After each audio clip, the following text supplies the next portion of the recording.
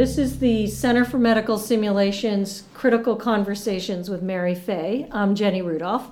Mary, I want to talk with you about using the critical conversation approach in the clinical teaching and learning context. And since those are so varied, I think it would be helpful if we had an idea of where this might apply clinically. Mm-hmm. I think this can be applied in clinical experiences between nursing faculty and nursing students.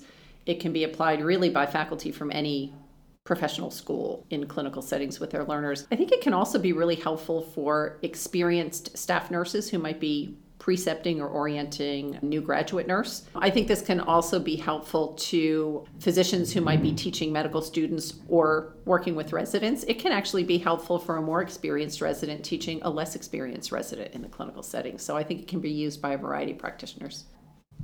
So let's talk about applying the 3 C's: context, content, and course approach in clinical teaching and learning. When I read the book, I was intrigued to see that you had thought about a post-event conversation where you're reflecting with the learner. So that would look fairly similar to a classic debriefing, albeit shorter. But I also saw you had this idea of a pulse check, something that was done sort of during the course of care. Walk us through how this works. So let's say I have a situation where I'm working with a nursing student and she's taking care of a patient and has made a decision to give some pain medicine to the patient, IV narcotics. I walk into the room with the learner. I see that she's ready to give the IV morphine. She's ready to hook it up to the patient's IV. I happen to look at the patient's monitor and notice that the patient is quite hypotensive. I would not want that morphine to be given. So in the clinical setting, unlike simulation, I've got to stop that action from happening. I cannot let that happen. So I stop the nursing student from giving the morphine. We regroup, we leave the room. That's when I'm going to have this conversation. To apply the 3 C's here, context is attending to the emotional fallout, and it could be pretty significant now. Any healthcare practitioner student is going to be pretty upset if they almost make a mistake that could have had a negative effect on a patient. So I've got to attend to the emotional responses first, and that could actually take a while. It may be that the student needs to get off the unit to take a break for a little while, and I've got to give that person that space. Then when we move into content, what I really want to understand now is what was the thought process leading up to entering that room and getting ready to give that medication without checking the blood pressure. Let me just rewind for 1 second, Sure. Mary. I heard you talk about the emotional reactions and helping her connect with how she might be feeling and process that. But it strikes me that part of the problem here was that there was some judgment error or diagnostic mistake in terms of not recognizing the risk of giving the morphine. Mm-hmm. And so I didn't hear you talk about patient story or the clinical context in the context section. Right. I'm thinking that needs to be there.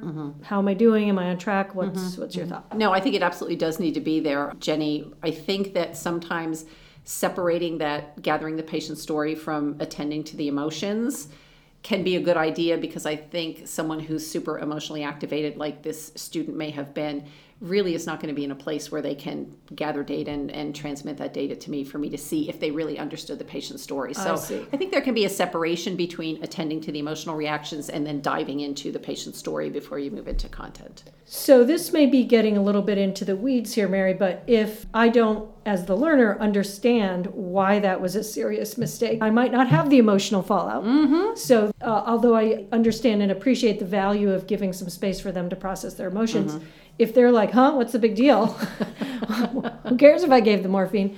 So I can imagine those two are linked in some way. And as an educator, you have to make some choices about when to get cognitive when somebody's having some emotions and when to help them understand what they were doing. Is there a rule of thumb or two that you could help somebody in this situation understand? Like somebody's about to push morphine, you stop them. You actually don't even know whether they understand whether that was a bad idea or not. And I think at that moment in the patient's room is not the time to figure out if they understand if it was a big deal or not. That's going to take place outside the patient's room. It could just be that people have a range of emotional responses. It also can be that a lack of an emotional response may be somewhat diagnostic, that the person didn't understand the gravity of the situation, which is going to guide more what I do in the content section. One of our colleagues, Laura Rock, often talks about emotion before cognition or emotion as a symptom whether it's high or low emotion of underlying thought processes. And so what I hear you saying here is whether the learner has a strong emotional reaction or not, both of those are signs and symptoms for you as the educator as to what to do in the next step. For me, this is a bit of an aha about the importance of that context step. So I want to move on now. Let's assume that you've had some chance to process with the learner about how they were feeling, and maybe you've done some orientation as to the fact that the patient was hypotensive and therefore morphine is not indicated in that context. What's going to happen in the next part of the conversation where you're analyzing what happened? In the next part, I am going to seek to understand the learner's thinking. I would employ the advocacy inquiry technique to ask some questions to begin the conversation.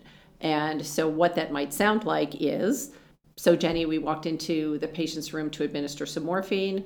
When we got in there, I noticed that the patient's blood pressure was 90/60. You were going to give the morphine despite the patient's blood pressure, and I stopped you. I need to understand how you were seeing that situation that led you to think that giving the morphine was still okay.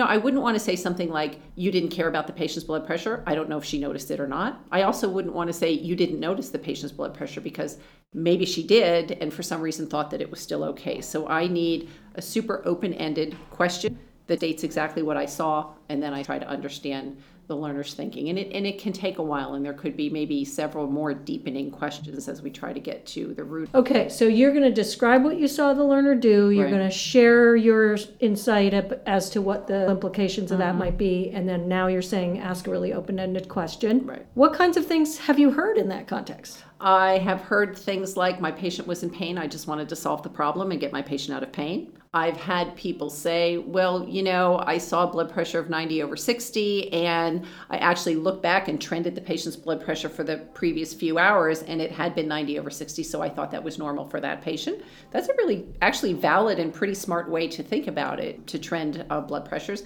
That's also an example of how, while I may think I have the whole story, I don't, and maybe my learner can fill in some blanks that can help me understand the story. Connecting to an important idea in the Critical Conversations book, you're really committed to seeing learners as meaning makers rather than simply doers of correct or incorrect actions. And here's an example of when you explored the learner's thinking, you found out maybe the blood pressure wasn't as problematic as you, the preceptor, thought, and or that they didn't appreciate the contraindication to giving morphine in a patient who's already hypotensive. How does that change what we do as a teacher? Oh, that's a great question. Well, in those two examples, the two branching examples, one can become an opportunity for improved practice. And so if I hear from the learner, I just wanted to relieve their pain and didn't check the vital signs, then that becomes a lesson in us understanding that sometimes even the best goals we have as care providers can still cause us to skip important safety steps along the way. And so, then we can have an important conversation about setting goals, but maintaining safety.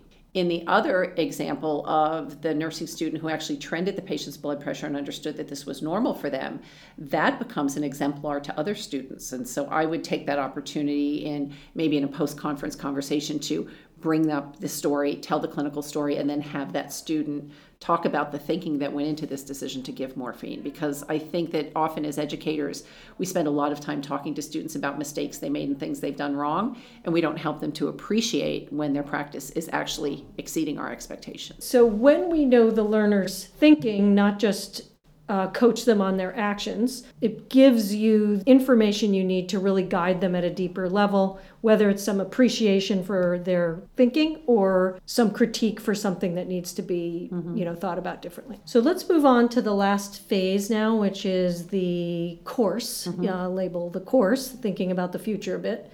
So we talked about setting the context for a learner, whether it's right after something's happened or as a pulse check about how they're doing.